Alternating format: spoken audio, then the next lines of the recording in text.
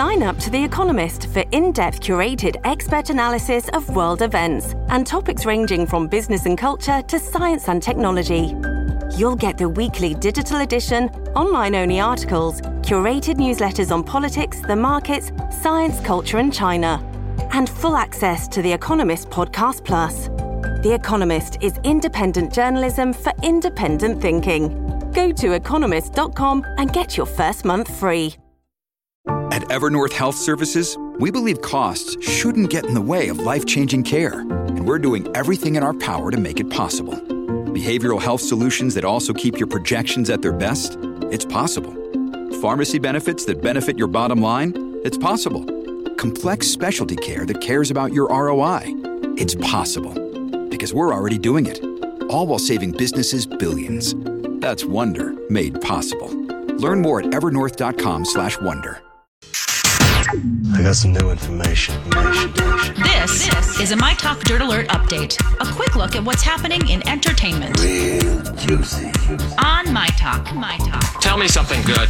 Vowing to bring back live entertainment, New York Governor Andrew Cuomo has announced a New York arts revival. The statewide plan includes indoor and outdoor shows at parks, museums, and theaters over the next few months that will feature at least 150 performers. Included on the list, Hugh Jackman, Amy Schumer, and Chris Rock.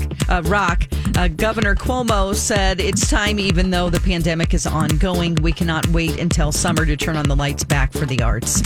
Mark this date on your calendar for your binge-watching pleasure. 6 brand new episodes of The Walking Dead.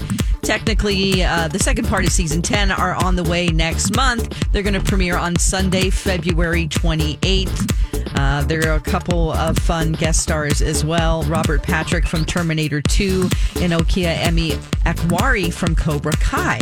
The CIA is set to release its own version of the X-Files to the public. The agency is releasing thousands of documents pertaining to UFOs and other phenomena.